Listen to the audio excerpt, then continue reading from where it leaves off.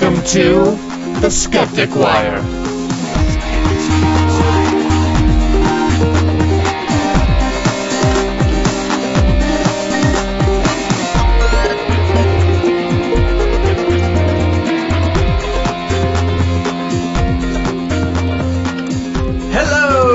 Hello!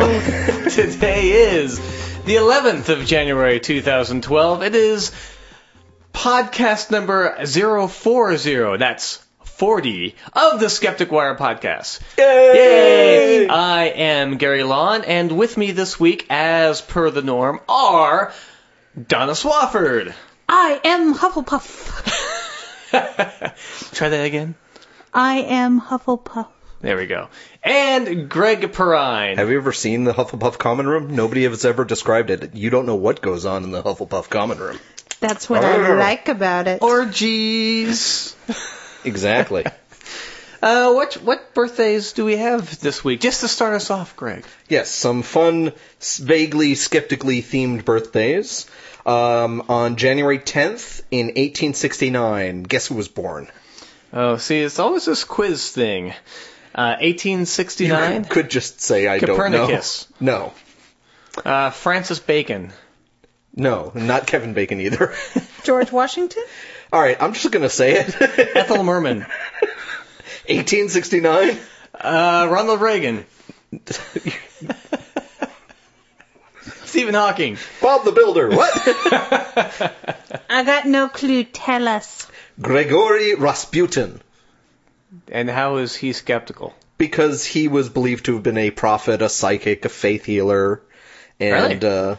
Yeah, he was basically And he was a man who couldn't die. Yeah, he was is that. famous for, taking forever to kill him, and then Or was he like shot and influential, stabbed and poisoned and thrown off the balcony, balcony, drowned, hanged, I think?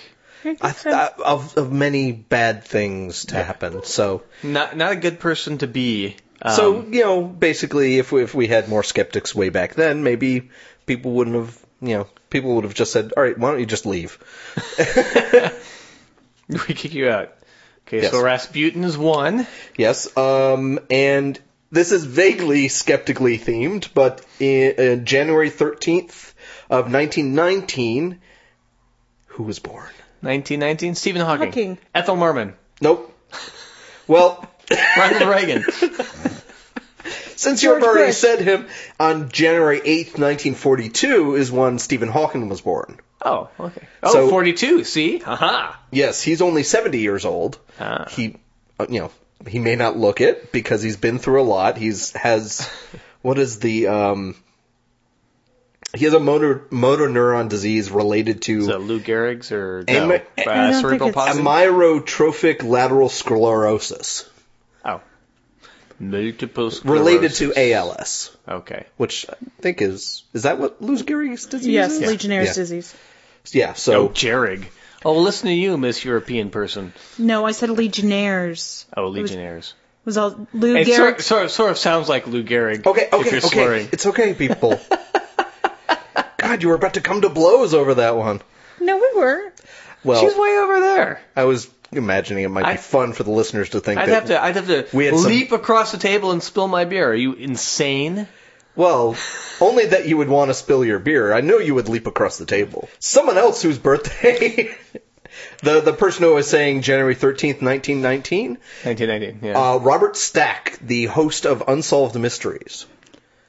Wow, he's... 92. Oh. I don't know if he's still alive. One moment. The Google. We will send a query to the Googles. He unfortunately passed away on May 14th, 2003. Right. Huh.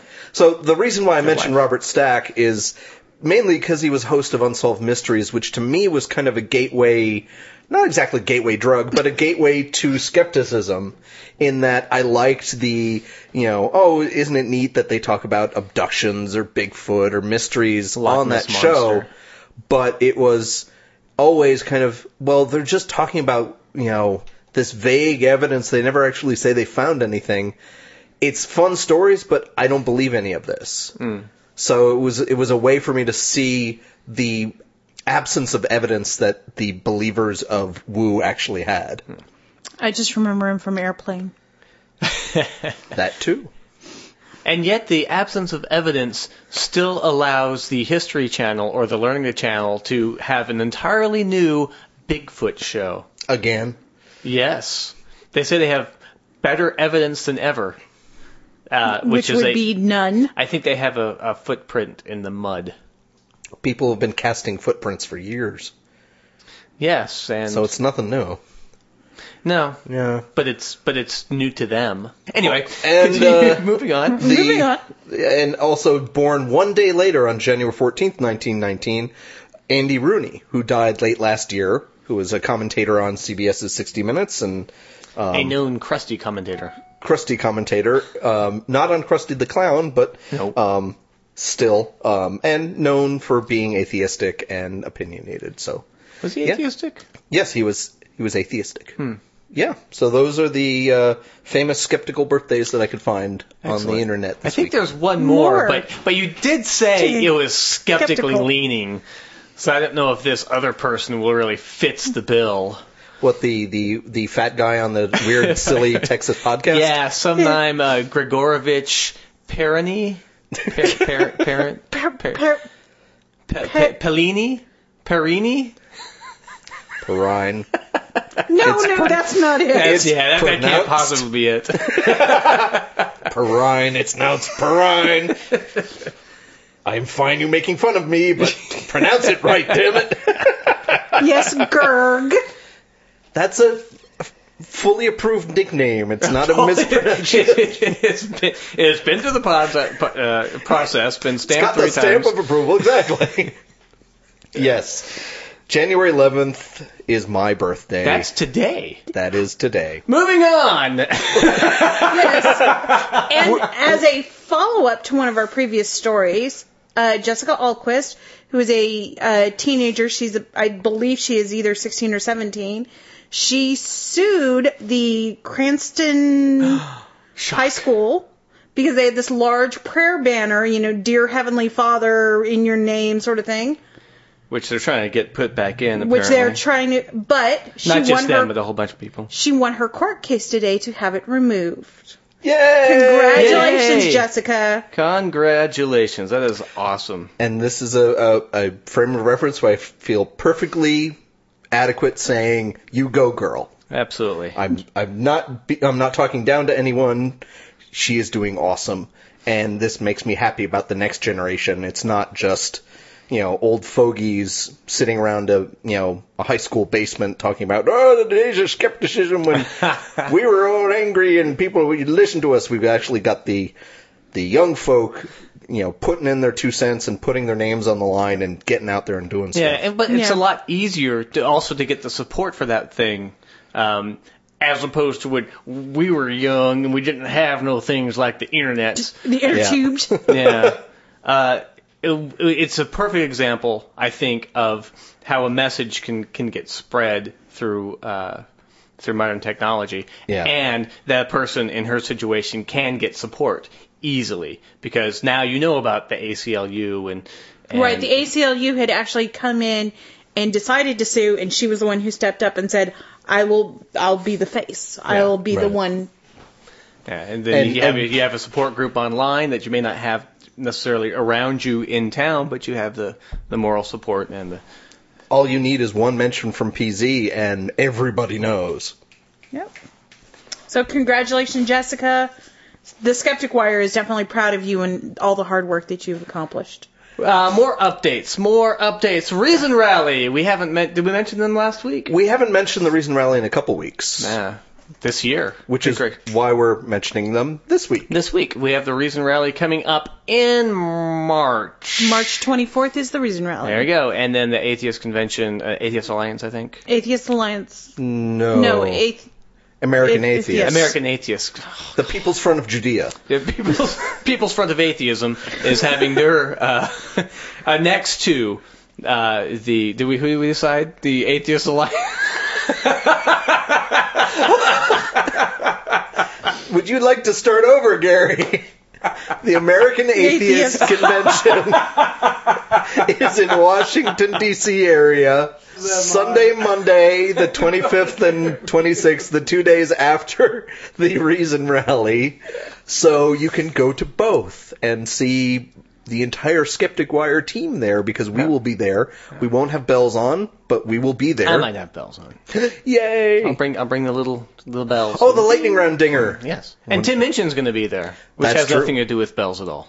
But that's what made me remember to mention it this week, that it was announced this last week that he's going to be performing there Tim along Minchin. with Tim Bad Minchin, yes. Religion. Bad Religion will do a full set, and you'll have Dawkins and Christina Redd and a whole bunch of stuff and people. And the most important thing is, if you're anywhere on the East Coast or can make it out there, even if you don't go to the American Atheist Convention, is to go to the Reason Rally and just be a body to show just how many people of non-belief are out there, so that politicians and policymakers start paying attention to the point The of view group of of the non-believers. secular people, whether they be atheists, freethinkers, humanists, etc. And it's not just on the East Coast. It's actually in the Northeast near Washington, D.C. Well, so and- don't just go to the East Coast and expect to see a whole bunch of people gathered around. I mentioned the East I mean, Coast they should have because been in Florida. it's easier for them to get to Washington, D.C. than someone, say, Oh, I in see. Hawaii. Which does have an East Coast on the Hawaii. Listen, you son of a bitch. But you're right. It's very difficult to drive from Hawaii to Washington, D.C. That's true. So please don't do that. Moving on! Speaking of people who have come out of the woodwork, the response. I got an email from you remember them? They were the people that put together the prayer rally with lovely Governor Goodhair. Rick Perry. What's his name? Rick Perry. Perry. Yeah, I almost forgot his name because he hasn't really been around a lot. And he's really tanking in the presidential race. Horribly. Yes, when the only person that you beat is somebody who dropped out. So they're still pumping it up, Starting last summer, says the email, in Houston, the response gathered 40,000 people from all over America. Yeah, wasn't it originally like 20,000 and then it went up to 30? To 30,000, now it's 40,000. Well, they haven't moved much from that $40,000 assumption. No, but yeah, they haven't pushed that. But I think they're counting the protesters.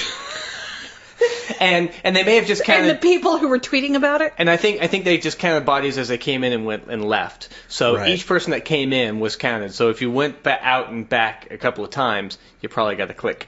Right? Yeah. So they prayed and fasted, which apparently they're selling food inside, so maybe not so much fasting going on. Yes, there's some great pictures of some teenage people at the response who were chowing down on nachos, just going... Blah, blah, blah, blah, blah, blah. So they prayed and fasted, believing to see a change in our nation and in the body of Christ. Wait a minute. That is a very, very odd sentence. A change? So, hold on, change in the body of Christ. Yeah. So what, they were performing plastic surgery? Yeah, Jesus is getting boob implants? What? Well, he was I'm thinking fasting more on of a butt nachos. implant. To go with the ripped abs that he always seems to have? Okay. Exactly. So I was if I just believed in hell, very we'd be going very to excited. it. They have some other stuff coming up which isn't the things aren't in the email, but you can go to the Response USA if you wish to go. If you're a glutton for punishment, Yes, like Gary indeed. is. You have no idea the emails I get. I'm also part of the American Family Association. Yeah, I get email. those too. Oh, God. You people are can't braver than I am. I can't even hardly get past the Hello? subject. Yeah, there have been several just auto deletes of I can't today. Yeah. And they all start out with how blank and so are destroying America or something like that. The last one says to whom it may concern. Aha. So there. No, I haven't even opened that up or marked it as read. Yeah. If we A didn't know while better, ago, we sent somebody to the Response rally in Houston. Well, we didn't send somebody; they went. Right. Really, and that would be you, Greg. Yeah, and I recorded some audio of some of the protesters outside of what they were going through, and we actually talked with Dan Barker of the Freedom from Religion Foundation for a few minutes. Yes, we did. So I don't know what episode number that is, but I don't know. I don't we've keep only track got of this 39 other podcasts. That's only 39 to about 50 hours of listening. So, next weekend, just blow through them all and listen to them. You want to give some Facebook shout-outs?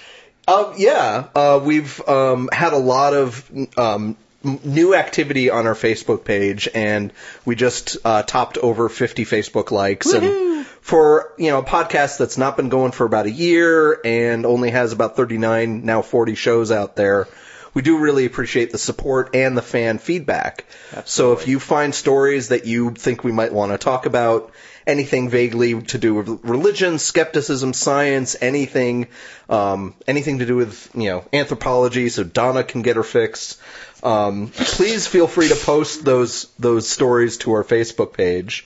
Yes, please post so that Gary's girlfriend and my fiance don't have to keep posting. Well, we've gotten a lot of stuff from James Stringer has been posting a lot almost from the very beginning. Right. I think we can call him our number one fan. Yeah. But we've also got Rich and Hannes from England.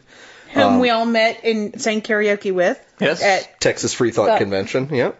Even the Bartlettsville, Oklahoma Atheist Group has been posting some stuff, so we appreciate them from our... And Matthew Sheets got us to 50, so yay. And I apologize for mispronouncing this, but Aramazam El Mara, I think is how you pronounce it, who's all the way in Tel Aviv, is listening to us. So we have a worldwide audience of tens and tens of listeners.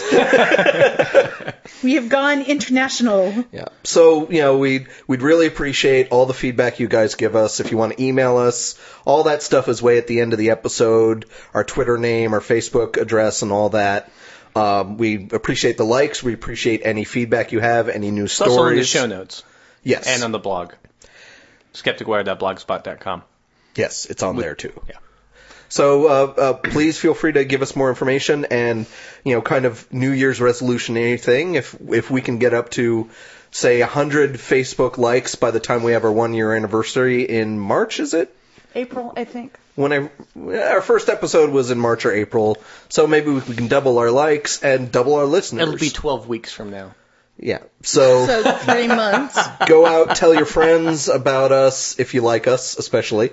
And give us a like on Facebook. And if you really want to, we'd really appreciate some feedback on iTunes. Yay! Because that keeps our name higher up on the list more often, so people will find us when they search for Skeptic on iTunes. Indeed.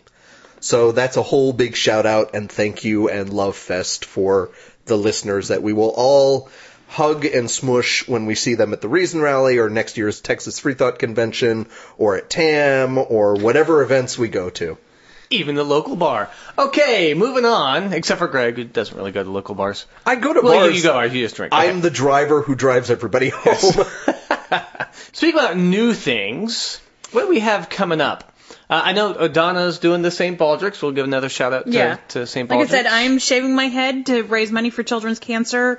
And actually, I need to thank Richard Hannes, who graciously donated some money. Thank you again, Richard. Awesome. From all the way across the pond, as they say. Well, he's just getting all sorts of love tonight. Can they do that? Mm-hmm. Really? Because that's like a different currency. Yeah, they love to donate. And we're about to go to gold standard and stuff. And Jordan, who has come in as one of our guests and filled in for me one night, he actually has volunteered. So come donate to either his page, my page, or Michael's page. Or whomever is donating basically any cancer... Anti-cancer. Right. Yeah, don't donate to the tobacco companies. Continuing on. With new stuff. We're having a competition. Greg and I... Well, not really a competition. We're just working on... a friendly challenge. There we go. And so both of us are going to write a Valentine's song with a skeptical, scientific sort of leaning. If we can mix that in there, yeah. If so. I mean, it may just be pure love. So Gary and I, both being vaguely musically inclined, are going to try to write these songs of... Since it's February, do kind of Valentine-y love theme, and we're hoping to do this once a month, each write songs and then help each other produce them with music and or suggestions. And we'll premiere them on the podcast and make them available as free extra downloads on the... Well, yours may be free. No, we'll have them on the podcast, and we'll probably put them up on SoundClick or SoundCloud as an available download somewhere else.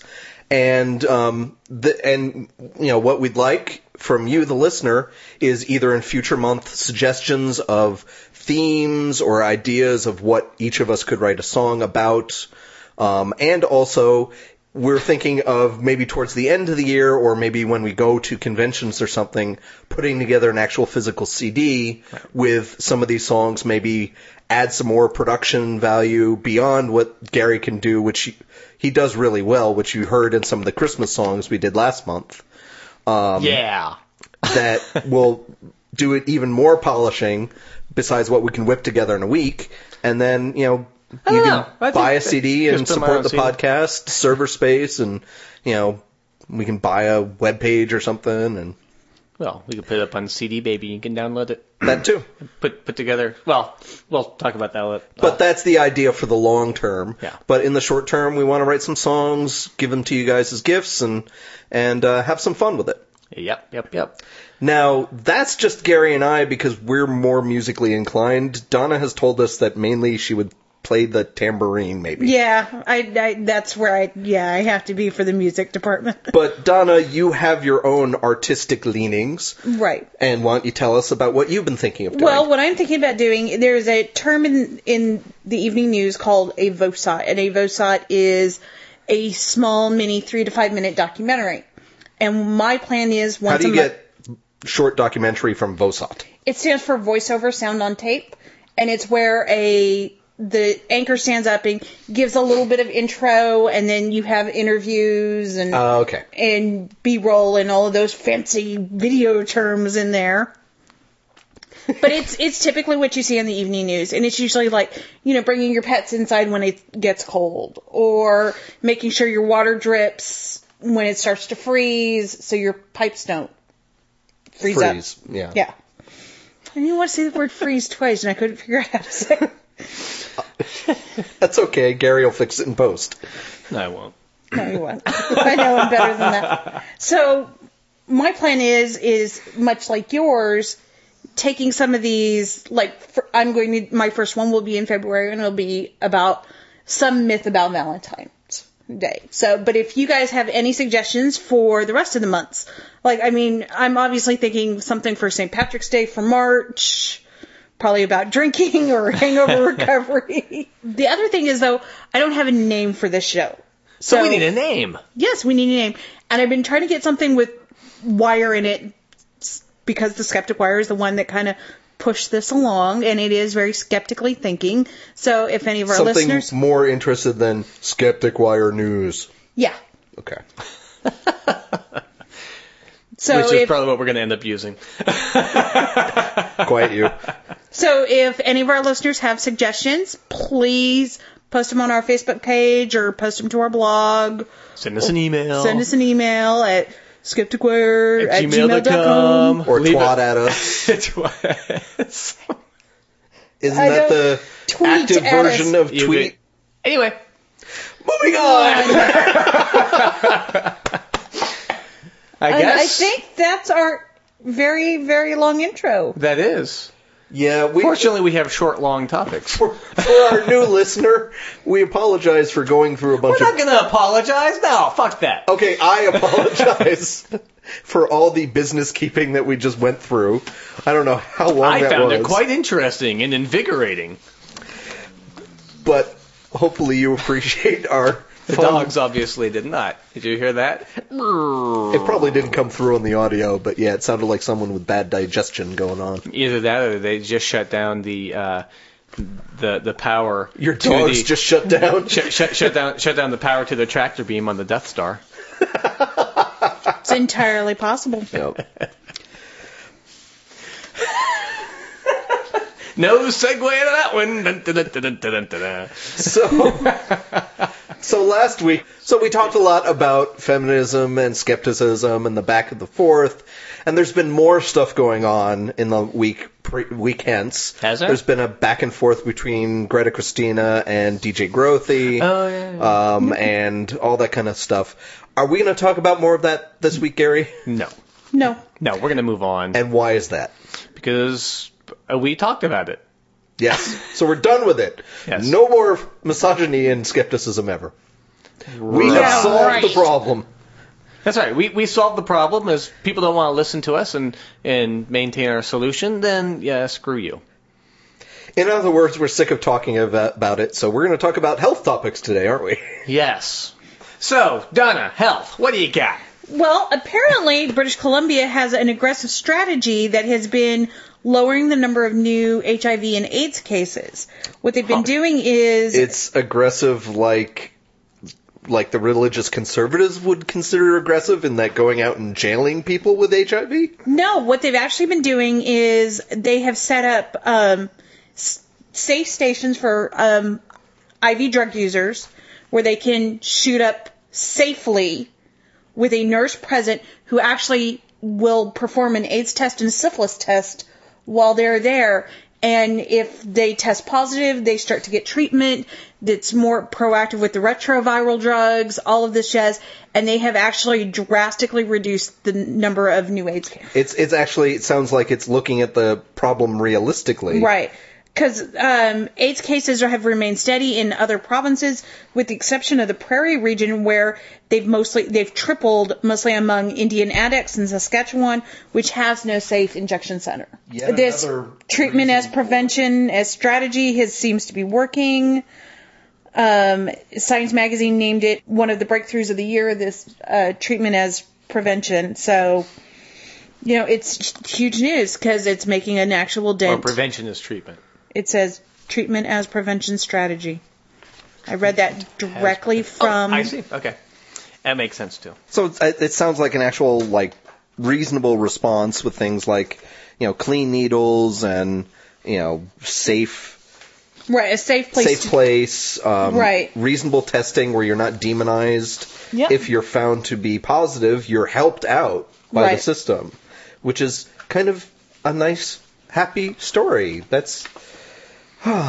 makes me feel good about life, the universe, and everything. That people want to actually, government will help people. Right. But I guess on the flip side is that I can't see this kind of programming coming to the United States anytime soon. Well, we had the some cities had the clean needle the stuff. Needle swap Needle out and exchange. the condoms and all that.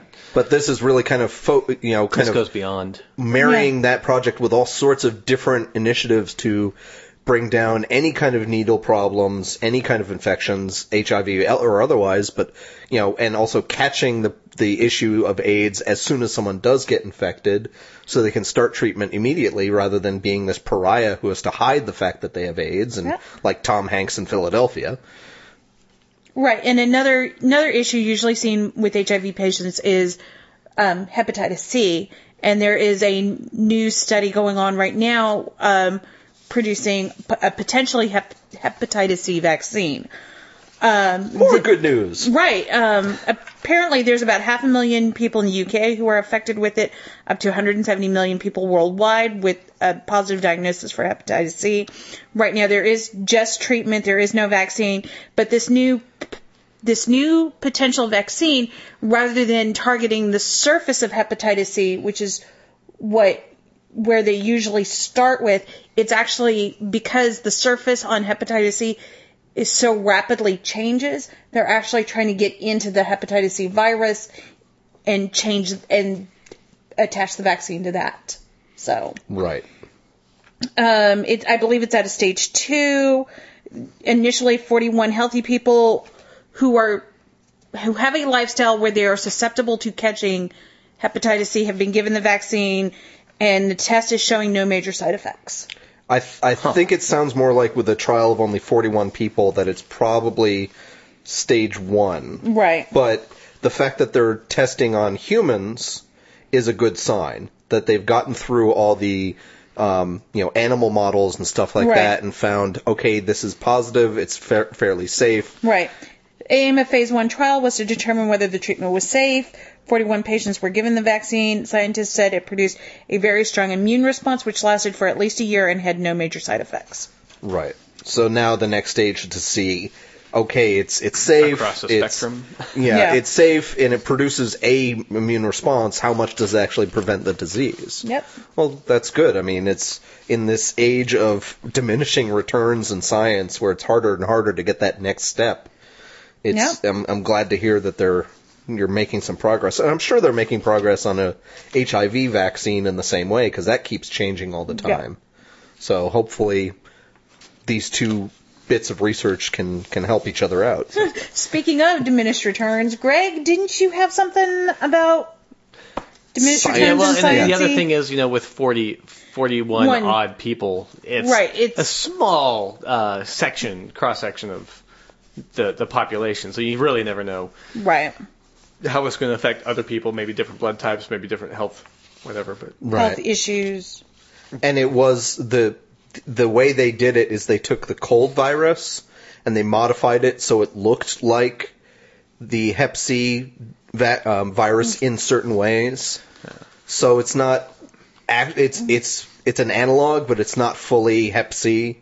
So it's a matter of seeing how really truly effective it is in preventing Hep C taking hold. Who is doing the study? That you said there was a university, right?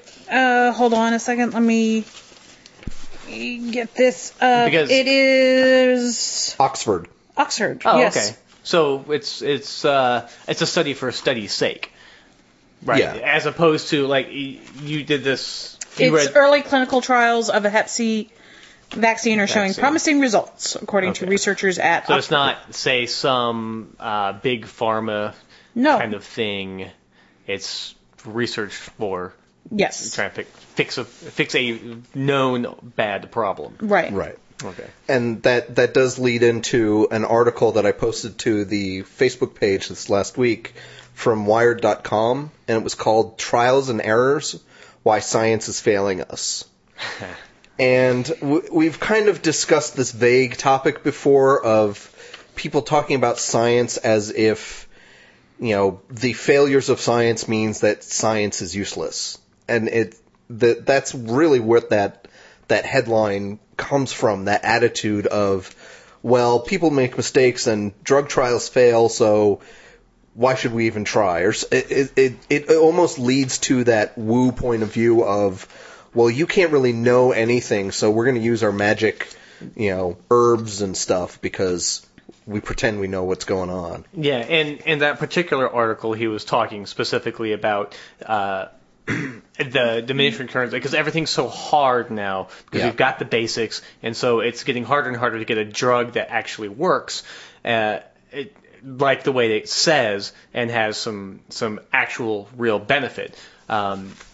They're talking about the cholesterol drug. Drug, which showed a lot of promise, and they thought Torstropin. It doesn't really matter. Yeah. It's taken off the. Still cocking them.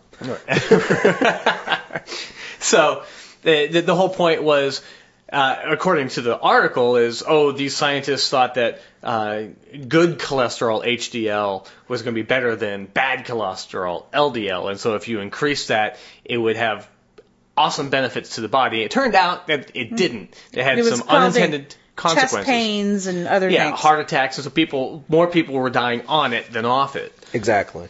And so he said, we can't.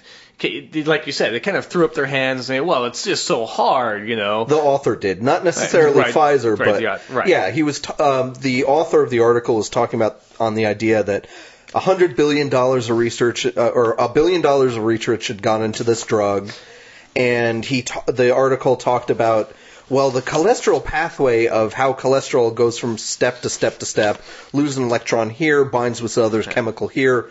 That whole step is actually, according to the article, one of the most understood chains of chemicals within the body. We know how these chemicals interact. We know the chemistry. The chemistry is easy.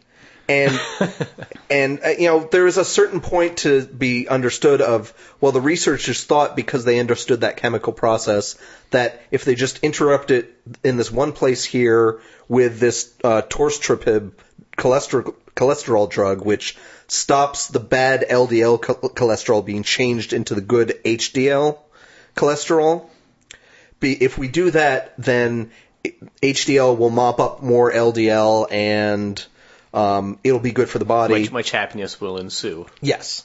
And less heart problems or whatever. But, so the article talks about how, well, we thought we understood this chemical process, but found out there was unintended consequences, so that's bad. It's like, well, okay, that's science. That the idea of, well, we think we know this, we have a spotlight on what we know, and there's the stuff towards the edges of the spotlight that we just don't quite understand yet. Yeah. And there's stuff outside the spotlight that we don't know at all. Yeah, science we can't is even still see. fairly new. It's that fog of war that we can't see on the other side of the hill. Right, but then he goes on to say that, well, they lost so much money, and so we're not learning anything, we're not moving forward. It's like, no, that's not true. A failed experiment is still an experiment. Yeah, it teaches us even more. Edison and the light bulb. Edison light bulb, yeah. The incandescent light bulb. He, yes, it took him 100 tries to produce it. Oh, much more than 100. Thousands of stuff he was trying to use. I'm using this as an example here. Work with me. I want to make it seem even more impressive because my middle name sounds like Edison. Okay. And he may have stolen it at the end anyway. So. And the great quote is that he learned, however many, -1 ways to not do it. Yeah, how not to make a light bulb. He's an expert at. And so the problem really with drugs is it is expensive because you have to get it to the trials, and then it's expensive in the cost of lives and the time. I mean, with a light bulb, generally speaking, you don't have to wait a year to see if it works. Yeah. Yeah. It takes you a little while to make the filament and to put it together and all that. But with a human body, or with a drug that affects the human body, it takes a long time to produce it and then test it. All the testing. And then produce Did enough you have phase that you one, can test it. phase 1 to phase 4 testing, and it's time, and I'm not going to do it for free necessarily. Yeah. You're going to have to pay me because I'm putting my health at risk using you're testing something on me. So that costs money, and you have to have people analyze it. And this goes back to another conversation that we've had, and I think in the comment section, people are talking about, bad studies never get printed. And that's actually not a good thing. Right. We should know this stuff. Because Pfizer and Johnson & Johnson should be kind of talking with each other. It's like, hey, we tried this. You might not want to go down this road, and Johnson & Johnson may be going down other. Oh, well, okay. That's the angelic view of it, where the science is open and no one's spending money and everyone's, trading, sharing information. That would be the ideal, or at least print it. But again, also, Pfizer doesn't have to print their studies up. All they have to do is show the FDA that they were able to do it, that it's safe, and they could practice. So they're not actually producing peer-reviewed research. The only peers they're looking at are within the company. Right. So it's not pure science. Pure science isn't pure science, but it tries to be. But when you're working for a large corporation, you're looking to, one, keep your job. Right. B, make them money. And make them money. And that's a very big goal. And it's not always on the honorable side. Look at tobacco. Look what they did. They produced a hell of a lot of studies showing, it turns out it does relax you. But it also causes all kinds of sorts of other problems. So. Well, on the bright side, that this Pfizer drug, the torcetrapib, was a failure. Well, first of all, the name of it is going to be a failure. Okay. Anyway. Well, think of all the various compounds that are out there. You have to think of some new name for every single little thing out there. Yeah, but you're going to name it after like the Czechoslovakian brother of Mr. Pibb.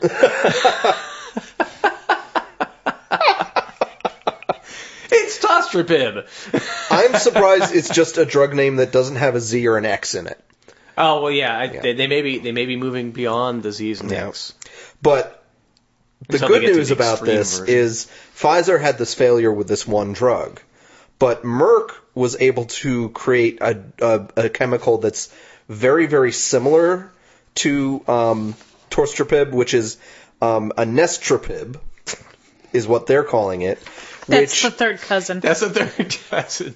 I mean, he's Albanian. Which is chemically similar to the Pfizer drug, which I shall not name anymore because Gary laughs at it. But it doesn't seem to cause the same blood pressure and heart-related effects.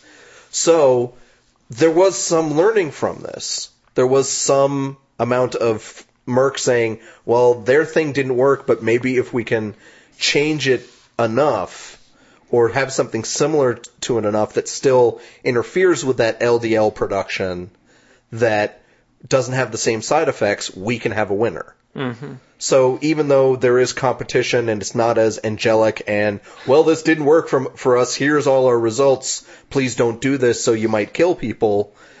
Well, no, Yeah. you just put out the results and say this. The results are that people were dying and it is causing problems. Then they go, okay, and then they can go through and figure out, okay, why do they think? But it's also he says that they're losing the sight of the more holistic systems view of the HDL LDL, which the author claims that we have no clue about. Yeah, he talks a lot about having the author talks a lot about having a problem with reductionism, in that in order to understand the interaction of systems, scientists have to reduce to its simplest level that you possibly can. The joke about physics is everything seems to, in all physics problems, they're always about, it's in a frictionless environment, in a vacuum. Yeah, yes, perfect sphere. Perfect spheres and, that kind of thing, where in order to at least get the basic principles, you have to get rid of all those extra variables, where we know in the real world it doesn't quite work that way. But in order to get the math to work so you can inform the real world, you have to reduce it. You still have to reduce it, because you still have to reduce it to a part, but then you have to build it up again. And that's what he's missing, is that's what they do. They understand, I mean, there's so many things that go on in the body, because the blood, whatever goes in the blood goes pretty much throughout the body. So if you put something that's a large molecule, it can go up around the head, and the head has, the brain has barriers to keep large molecules from getting in, and that's a problem in itself to get medicine in, right? So they know that, right? Right. And he's ignoring the fact that the body is a system of systems. Yeah, and he's taken reductionism to almost belief, other people's belief in reductionism to an absurd length. Right. It's very straw man in that. These scientists are always just reducing it to the simple stuff. That's why they always fail. Well, no, they fail because science is the history of failure. Pretty much. Because we try something, it doesn't work. We try something, it doesn't work. We try something, oh, look, it worked. Well, not kind of. I got to try again. Right. They're always refining. That's why we keep on getting newer computers. Yeah. And operating systems.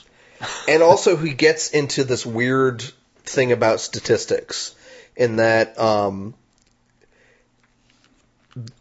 statistics and science nowadays is based a lot on pulling all your numbers and then trying to see if there's a correlation with statistical significance. Yes. And, he admits in the article that scientists are always saying correlation is not causation, but if you have enough correlations that reinforce each other and you have statistical significance of, unlikely that it could happen one time in 1,000, you're pretty confident in your correlations. And so he goes from there to talking about another drug, which was, an amino acid. The homocysteine? Right. I'm going to read this paragraph of, consider the story of homocysteine, an amino acid that for several decades appeared to be linked to heart disease. Good research. Okay. The original paper detecting this association has been cited 1,800 times and has led doctors to prescribe various B vitamins to reduce homocysteine. So, breaking apart for a second here, doctors found that there was a link between this amino acid homocysteine and heart disease. So they said, well, let's prescribe B vitamins to reduce that. Maybe that'll help. So continuing the quote, however, a study published in 2010 involving 12,000 volunteers over 7 years showed that the treatment had no effect on the risk of heart attack or stroke, despite the fact that homocysteine levels were lowered by 30%. The author seems to think that, we find this correlation between things and we try something, it doesn't work, so that means all science is bad. Yeah. I mean, he doesn't really say it that way, but a lot of the language in the article really verges on the woo talk that you get from homeopathists and chiropractors. Read the next two sentences. Right. The larger point is that we've constructed our $2.5 trillion healthcare system around the belief that we can find the underlying causes of illnesses. That sounds like something a homeopathist would say to you. It sounds like something that comes right out of Natural News. Yeah, you think you scientists know the causes of stuff, but we don't really know. Right. So we just stop looking. Yeah. That's the best way to do it. The author earlier on in the article talks about David Hume, which is a 19th century philosopher who basically what the point of the quote of David Hume was all about is basically saying, from a philosophical point of view, we can't really see causes. That it's just a story we make up to fit the facts as best we can. Right. Well, that's all fine in philosophy, but in the real world, things do have causes. And just because David Hume says, well, you can't really have a cause philosophically, doesn't mean that you can't have a cause in the body.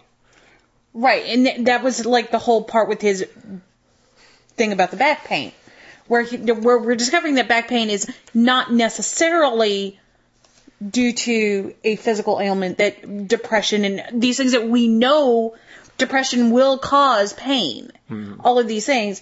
But he's all like, well, look, we have all of this technology that is allowed to see us. We're not getting any better. And once again, we have another throwing the baby out with the bathwater. Yeah. The ultimate sentence to what Donna was saying was, and I'll quote, the only solution for this... Sorry, I have to do this in a southern accent because it's so fucking stupid. The only solution for this mental flaw is to deliberately ignore a wealth of facts, even when the facts seem relevant. So the only idea of, okay, well, we've gone back and forth on how to deal with back pain, how to deal with, does vitamin D do any good for MS, or how to deal with, drug studies, is to throw out the facts because we didn't know everything and we tried our best and failed. Yeah. We have 150 years of the philosophy of science, right? Where we have the naturalistic viewpoint that is overtaken because everything, as far as we know, and as far as data backs up, everything has a natural cause and effect. You don't have something cause something and then magically something else happens. That would be impossible to figure out anything if that were the case, because you would never know whether it was a fairy or a pixie or an angel or whatever. But it's interesting about the back pain. One thing that annoyed me is... About the article when he says, okay, they go through and they see a lot of people like he talks about pitchers. Baseball pitchers, not pitchers of beer, and not pitchers on a wall, and not pictures, but pitchers, baseball pitchers. And he says, they did a study on 30 of them or whatever, and he showed that they all had horrible, mangled arms, but they were all in perfect health, or at least they said that they were perfectly healthy. And then they had people with back pain and people without back pain who got MRIs, and half the people had bad vertebrae and stuff like that. Whether or not they had pain or not. Yeah, whether or not they had pain. Well, pain is all in the head. I mean, it's a limited perception. Right. And so some people we know have far higher thresholds of pain than other people. Some of those pitchers may just have been used to the uncomfortableness and they don't think of it as an issue. Yeah, because that's their normal. Yeah. Or they could be taking pain pills at the time that you asked them. Or they could be on steroids. There's all kinds of other reasons. So he just kind of ignores that. But speaking about back pain, there was the New York Times had an article, not a very good article, I must say. I didn't particularly like it, and therefore it is a bad article, about yoga and how it's bad for you, how it can cause harm. And basically essentially the article was interviewing a master yoga instructor who was trained in India. Yeah. A yogi. Yeah, so he was like he trained at the guy who started yoga, and came to America. But his name is Glenn Black, so I wouldn't want to call him someone who's sort of Glenn like American Black, Ninja. Yogi Black. Yeah. Yogi Black. Glenn Black starts talking about all these people he's seen who kind of overexert themselves in yoga because they're going beyond the centering. They're trying to do it for performance or to show how cool they are at yoga. So he's talking about this guy who puts himself in like an S position where you kind of uber twisty. Yeah, you sit down and you twist. Basically, I do it to crack my back. But he's like, the guy goes around like 90 degrees or 180 degrees and pops 3 ribs. Right, literally did break them. Yeah. And people who are doing, headstands and all this weird stuff that really isn't necessarily good for the body, that gymnasts do to limber up, and then they do it to show how impressive they are, that they're doing in regular yoga. Most people are not made to do a lot of the advanced yoga moves. Yeah. Standing on your pinkies and thumbs and stuff. People really aren't made to do that. They were talking about this is a combination not just of practitioners trying to do more than they really can, but also yoga instructors who either are not trained enough to do it right or just got this massive ego of everybody who works with them must be able to do these really advanced poses. Yeah, and that's the whole thing. You have to give up your ego to do yoga. They'll sit on people's backs to make sure that they're in the right position or something like that, and move their arms and stretch them more than they should. And the whole point of the article, and I think they only say it like once, maybe at the end, is, if you can't do the move, don't do the move. I mean, don't force yourself to do this stuff. Your body and you know where your limits are. Now, when you're stretching and you're trying to get more limber, okay, you have to push a bit. Yeah. That's the whole point of exercise. You shouldn't be doing like the exorcist moves, right? If you're suddenly looking like you're in The Exorcist, you should probably think about that and stop. Right. Unless you're in The Exorcist and you've been hired to do that move, in which case, and you have CGI behind you. Perhaps. I mean, well, extortionists. Contortionists are people, they can dislocate things, and they've been training for this, right? They practice this stuff.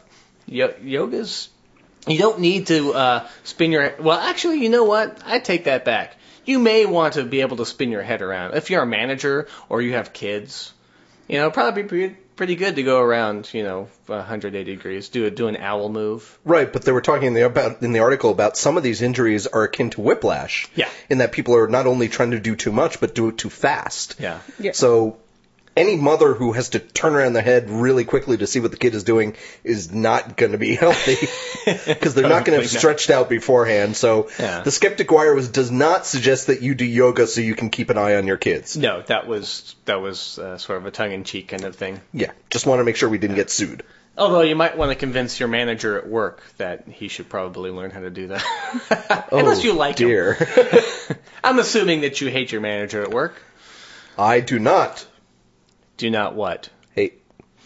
See, you were going to try to quote mine me, weren't you? I'm not going to say anything. We would never do something like that. I've been very good with my liberal use of editing. Horse manure!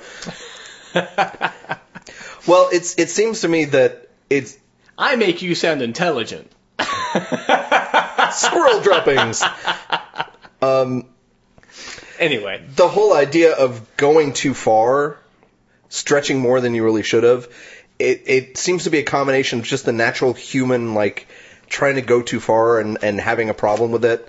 But also, they didn't really talk about this a lot in this article, but there's a lot of beliefs that go along with something that's very woo-intensive, like yoga can be. I mean, it can be this article basic exercise. Is a lot.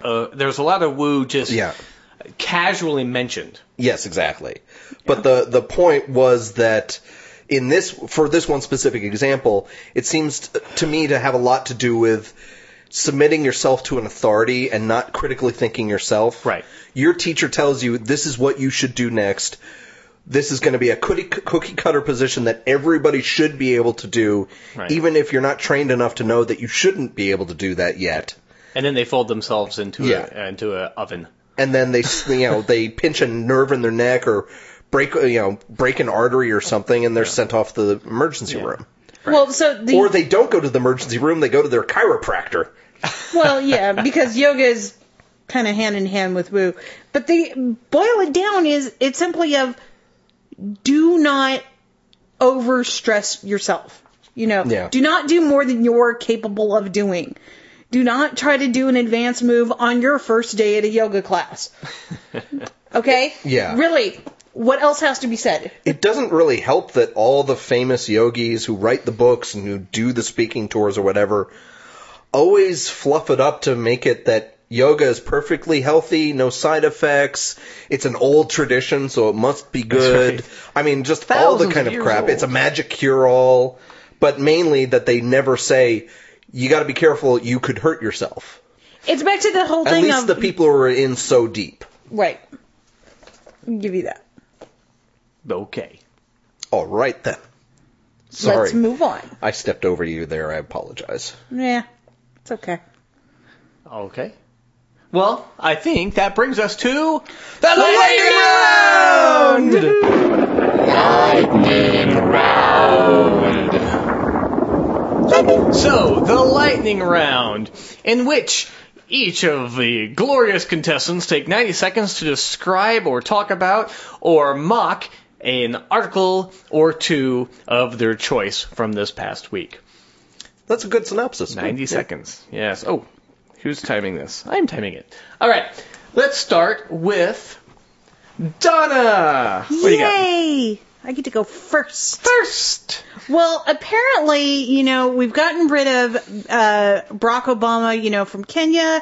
Now, apparently, he's fighting to prove that he didn't go to Mars. No. Yes. He didn't? Right. According to Andrew Basiago and William Stillings, they insist that they once served as chrononauts at DARPA's behest, traversing the boundaries of time and space, and they swear a youthful Barack Obama was one of them. They also insist that he isn't just lying about his identity. He's lying about a military record, concealing his participation in a hidden CIA intergalactic program hosted at the California Community College in 1980. Officially, the White House says that Obama has never gone to Mars. He says the only thing that he's come close with is watching Marvin the Martian. Obama's the only one who wasn't making the otherworldly voyage. Apparently, Regina Dugan, the director of DARPA, was another member, and they formed a band of interplanetary teen titans. It's like Josie and the Pussycats. I'm not kidding. This article just... Yeah, it's a facepalm. It's just... Yeah, we'll put it up on the net. There is nothing more than I can say other than thank God for lots of good mental health drugs that they're obviously not getting. Greg. Well, recently a group in Sweden has been applying several times to be recognized by the government as an officially recognized new religion in Sweden. And its spiritual leader is a person named Isaac Gerson, which I assume is a man, based on the first name. He's 20, and he has about 3,000 members of his flock, for lack of a better word. And they have some basic, fairly simple tenets, which is they consider holy and regard as a sacrament the idea of copying. So, copying movies, or copying TV shows, or copying software. They oppose all copyright enforcement and encourage all sorts of piracy of all types of media. The church is called the Church of Copymism, and they have been recognized as an official religion. There seems to be a lot of back and forth in Sweden about copyright protection and all that. And interesting to see what will happen now that there's this officially recognized church that, you think of America, of all the churches who are asking for exemptions to existing safety laws or, child protection laws or anything like that. And we'll see what happens. And we'll see if they're connected at all to the political party called the Pirate Party, which I think is just wonderful.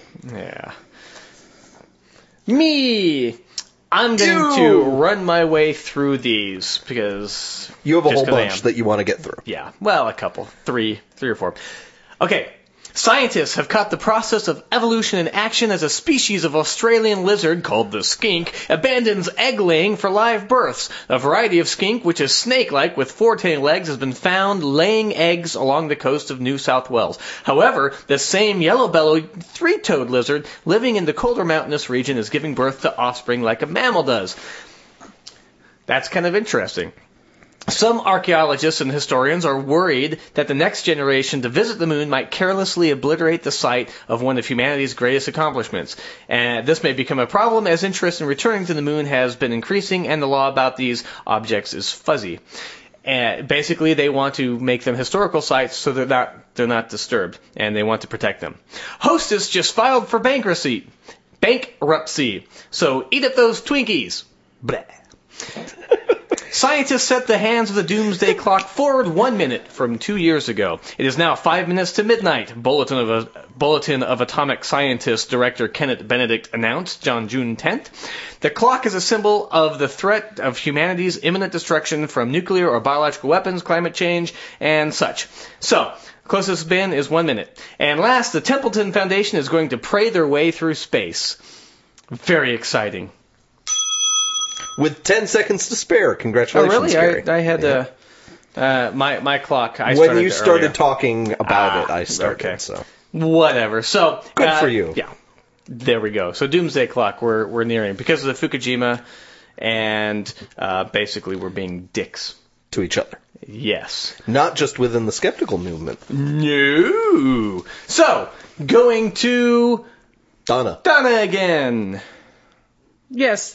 Apparently there is a black-handed spider monkey that is on the edge of predicting the GOP race. Does very well in simple coin flip tests, like sports matches and everything else. But he could take a while to pick the winner. Believers say that he has a true gift because he's really old. He's actually one of the oldest primates in captivity. An average lifespan for a black-handed spider monkey is 30 years in captivity. He is actually 40 years old. So, yeah. We got an old monkey who thinks that he can predict from a barrel of monkeys who's going to win. Right. So, yeah, that's all I got. So, a black-handed monkey is predicting the GOP race. It's got to be the only black hand involved in the GOP race. Well, since Herman Cain left. Yes, involved. Yeah. So, yeah, that's really all I got about it. Racist at all. No, not at all. Other than, he has a 50-50 chance of predicting the winner. Really? What? Well, in all the other things she was talking about sports things, a flip of a coin. He pretty much only predicts 50-50 racing. So that's lame. It was cooler when we had a psychic octopus who was predicting soccer matches. Yeah. FIFA. An octopus might be better at choosing a GOP candidate because all 8 arms could basically go into different boxes and stuff. Could be. Why are you staring at me like that, people? Greg! Why don't I talk about something that's a little less awkward? Menstrual blood. And your time's running. Well, there's been a recent discovery that was talked about on medindia.com, which was that I don't have all the details on here. It's a very general article, and I'll post it to the Facebook page.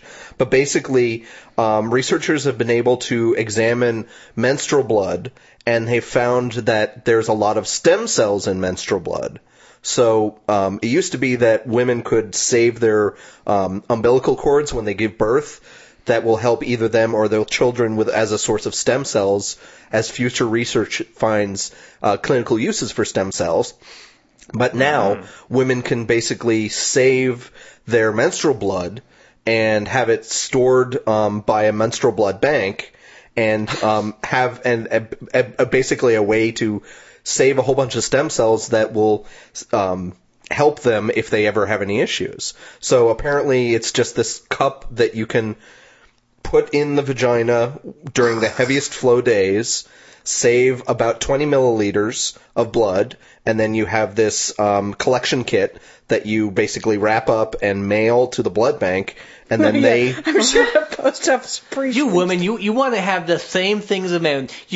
We have our sperm bank, and now you want your menstrual blood bank. Well, we have a better time donating our sperm. No, actually, this is better for women because there's nothing like this for men.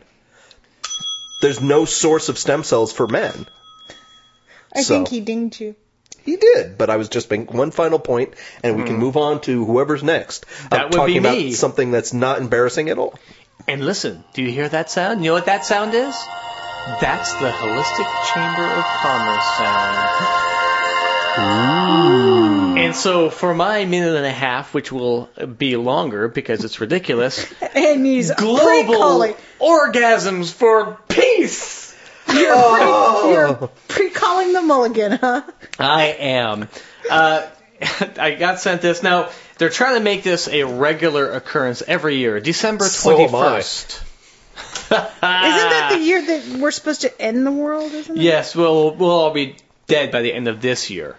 But I think they're gathering. We may all be dead by May, because according to that preacher, the world's going to end May 27th. That's a good point. That's a good point. So the content copyright on the website is 09 to 12. So apparently they were expecting us to end in 09. So it says December 21st. Let's see how many people we can get to join our cause and make the biggest difference on the planet. Practice as often as you would like, especially on full moons, new moons, solstices, and equinoxes, or when you remember. Dedicate an orgasm to peace. Hold on. When you remember to have an orgasm, like, who the fuck forgets? Damn it, I forgot to have an orgasm last night. Or when you remember. Well, who was supposed to do this? You may practice alone or with a partner. Oh, that's nice. Where are we supposed to do this? Everywhere in the world, but especially in those countries affected by war or violence, those most in need of peace. Well, why are we supposed to do this? To affect positive change in the energy field of the Earth through conscious dedication of orgasmic energy to the vibration of peace. Our minds and our biology influence matter in quantum energy fields. So by concentrating our thoughts before, during, and after orgasm on peace and loving kindness, the synergy of high orgasmic physical energy combined with the power of positive visualization could help reduce global levels of violence, hatred, and fear. There's one more sentence. Hold on. I want to make an observation. They do the Republican random capitalization thing, too. Yep. So the question is, who are these people? I don't want to know. Actually, okay, well, wait. Let's see who they are. I want to hear about Priestess Anila and Steve Schweitzer. He happens to be part of the Global Consciousness Project. An international multidisciplinary collaboration of scientists, engineers, artists, and others maintain a network of random event generators, which for some of us means random having sex. Now, so what you're trying to do, what would be more interesting is everybody not only should be thinking about sex, but should be thinking of a non-random number. Let's say 42. So now, from now 'Cause that's on... the answer to everything. Absolutely. So whenever you have sex and get near an orgasm, think of peace and the number 42. And see if we can't get those random number generators to skew a little bit. to rub one out.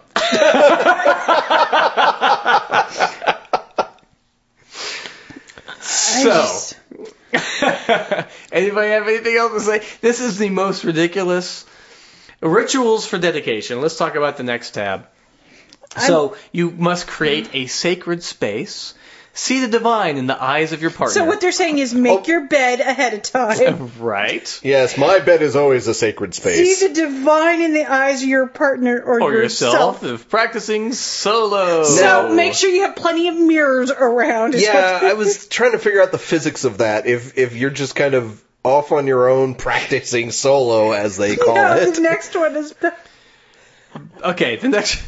Bless the liquid in the, quote, vibration of love and peace, end quote, before you drink water, wine, or juice. What? How are you, quote unquote, blessing the liquid? I don't know, but then you have to bless the oil in the vibration of love and peace before you anoint your or your partner's most sacred places. You can buy that at AdamandEve.com. Yes, you can buy this oil at AdamandEve.com. But has it been blessed with the vibration of love and peace? I'm pretty sure it has. Well, the blessing of internet payment. The sacrament of PayPal? The sacrament of PayPal. Exactly. Pal's in the name. It's very wooey. Hold on. I like this one. Create rituals of baptism and cleansing, washing away lower vibrations. Don't you want the vibrations in the lower parts?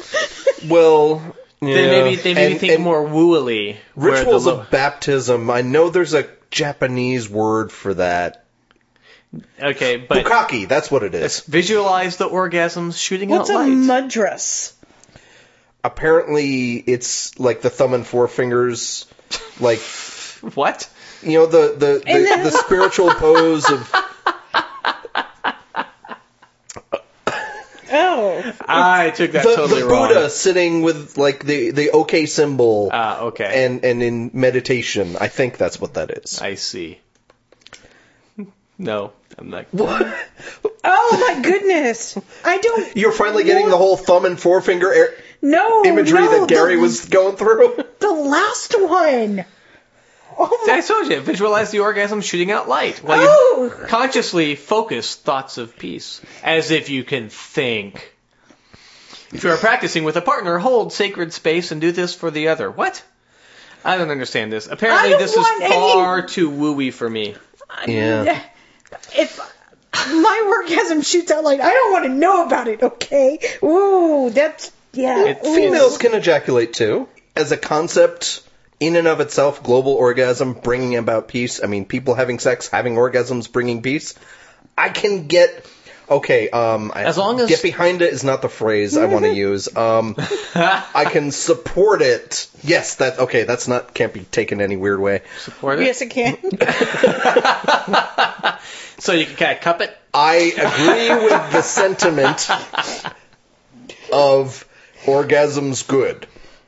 Okay. Orgasms are very good. But all of the other woo from these people are just, last week we did a bingo with psychic predictions. You could do another bingo with just this one page alone, talking about all various woo stuff about, crystals and energies and quantum and just all this stupid ass buzzwords. I like this. Do it for yourself, your family, and a peace-filled planet. Family and orgasm should not go with each other. No, but it's usually the cause of it. Okay, good point. Yeah. AdamandEve.com. AdamandEve.com. No, we're still not sponsored by them. If anybody knows them, please tell them that we would... Hell, we'll take merchandise. I'm so not going there. Too late, he did. Oh yeah, totally went there. All right, Gary, why don't you tie up this podcast? Tie it up. Why don't you Okay. circumcise this podcast? I was going to say, tie it up. All right, we're gonna make so this podcast can't have any babies. Thank you all for joining us. We're tying the tubes. We're going to make like a porn star and blow. All right. That'll work. And you guys have a wonderful week. Thanks for joining us. Bye-bye. The Skeptic Wire podcast theme music is by Oscar Lawn with guest mandolin by Greg Perrine. If you've enjoyed listening to The Skeptic Wire, leave a review on iTunes or leave us a voice message via the Pod Posted app for iPhone. Friend us on Facebook or follow us on Twitter at The Skeptic Wire. Follow our blog at skepticwire.blogspot.com or send us an email, skepticwire@gmail.com. You've been listening to The Skeptic Wire.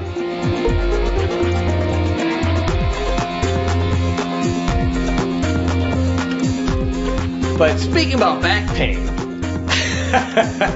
there was another article that leads right at. See, lovely segue. You called me telling me not to do the segues. Well, that was last week. Oh wait, I haven't quite finished the segue. I stopped my segue to gloat. See, last week you were horrible at segues, and I was criticizing you. I started out badly, but I certainly got This into week you're just not allowed to talk about me and my relationship status anymore. You noticed you didn't give me that qualification. Neither of you are allowed to talk about my relationship status. He was pointing it at you. Okay. I'm wagging my finger at both of you. Snap. That wasn't in stereo where That available. was disturbing. At least we weren't doing it in a Z formation. No, I did. You did? Yeah. I thought you just did the 3 snaps up. Speaking of Z formations, Yes, that happens to be a form in yoga, I think, or at least some infinite sure variation The only of one yoga. that I know is downward facing dog. I'm not going to touch that one with a 10-foot pole. And you I'm don't sure use that for yoga. somewhere out there, there is some yoga pose that is basically a Z position. Yes. Like you're kneeling Although with you your might arms be able to look forward. up downward facing dog on adamandeve.com. What? Okay. Bob Guccione owned Penthouse and Omni Magazine. This is not entirely out of the realm of possibility. I'm just saying. Okay. So, Gary, Yoga. you were saying about how wonderful you were with transitions? I was gloating about how wonderfully this transition happened to be going had I followed through on the end of the transition. And then we just went right off the rails. Instead, it's sort of like a bridge where they allow the ships to go under, and this one's kind of raised up as I gloated, and then we all fell off the bridge because we couldn't stop. It's a rather S-shaped bridge where it just kind of meanders in the middle of the strait and then finally gets to the other And I'm side. sure there's a yoga position that resembles this conversation. Exactly. Yes, there's Cobra. So what's this Yoga. about yoga? Yoga Just bad. cut. Yoga bad. That's Okay, pretty we're much done. it. Yeah. For a second there, when I first read the article, I thought they were talking about Glenn Beck, and I was very, very frightened. Is it Glenn? Because I swear, on the last page of this article, he says he met Glenn Beck instead of Back. Did I misread that? Yes, you did misread Oh, that. it's Back. Okay, I was like, what the fuck is Glenn Beck have to do with this? Anyway, so he this guy's chalkboard. Upper dog. I'm just saying.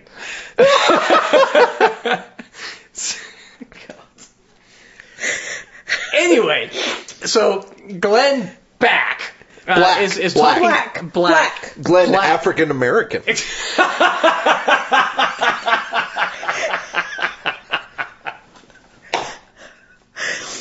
We're not going to get through this one.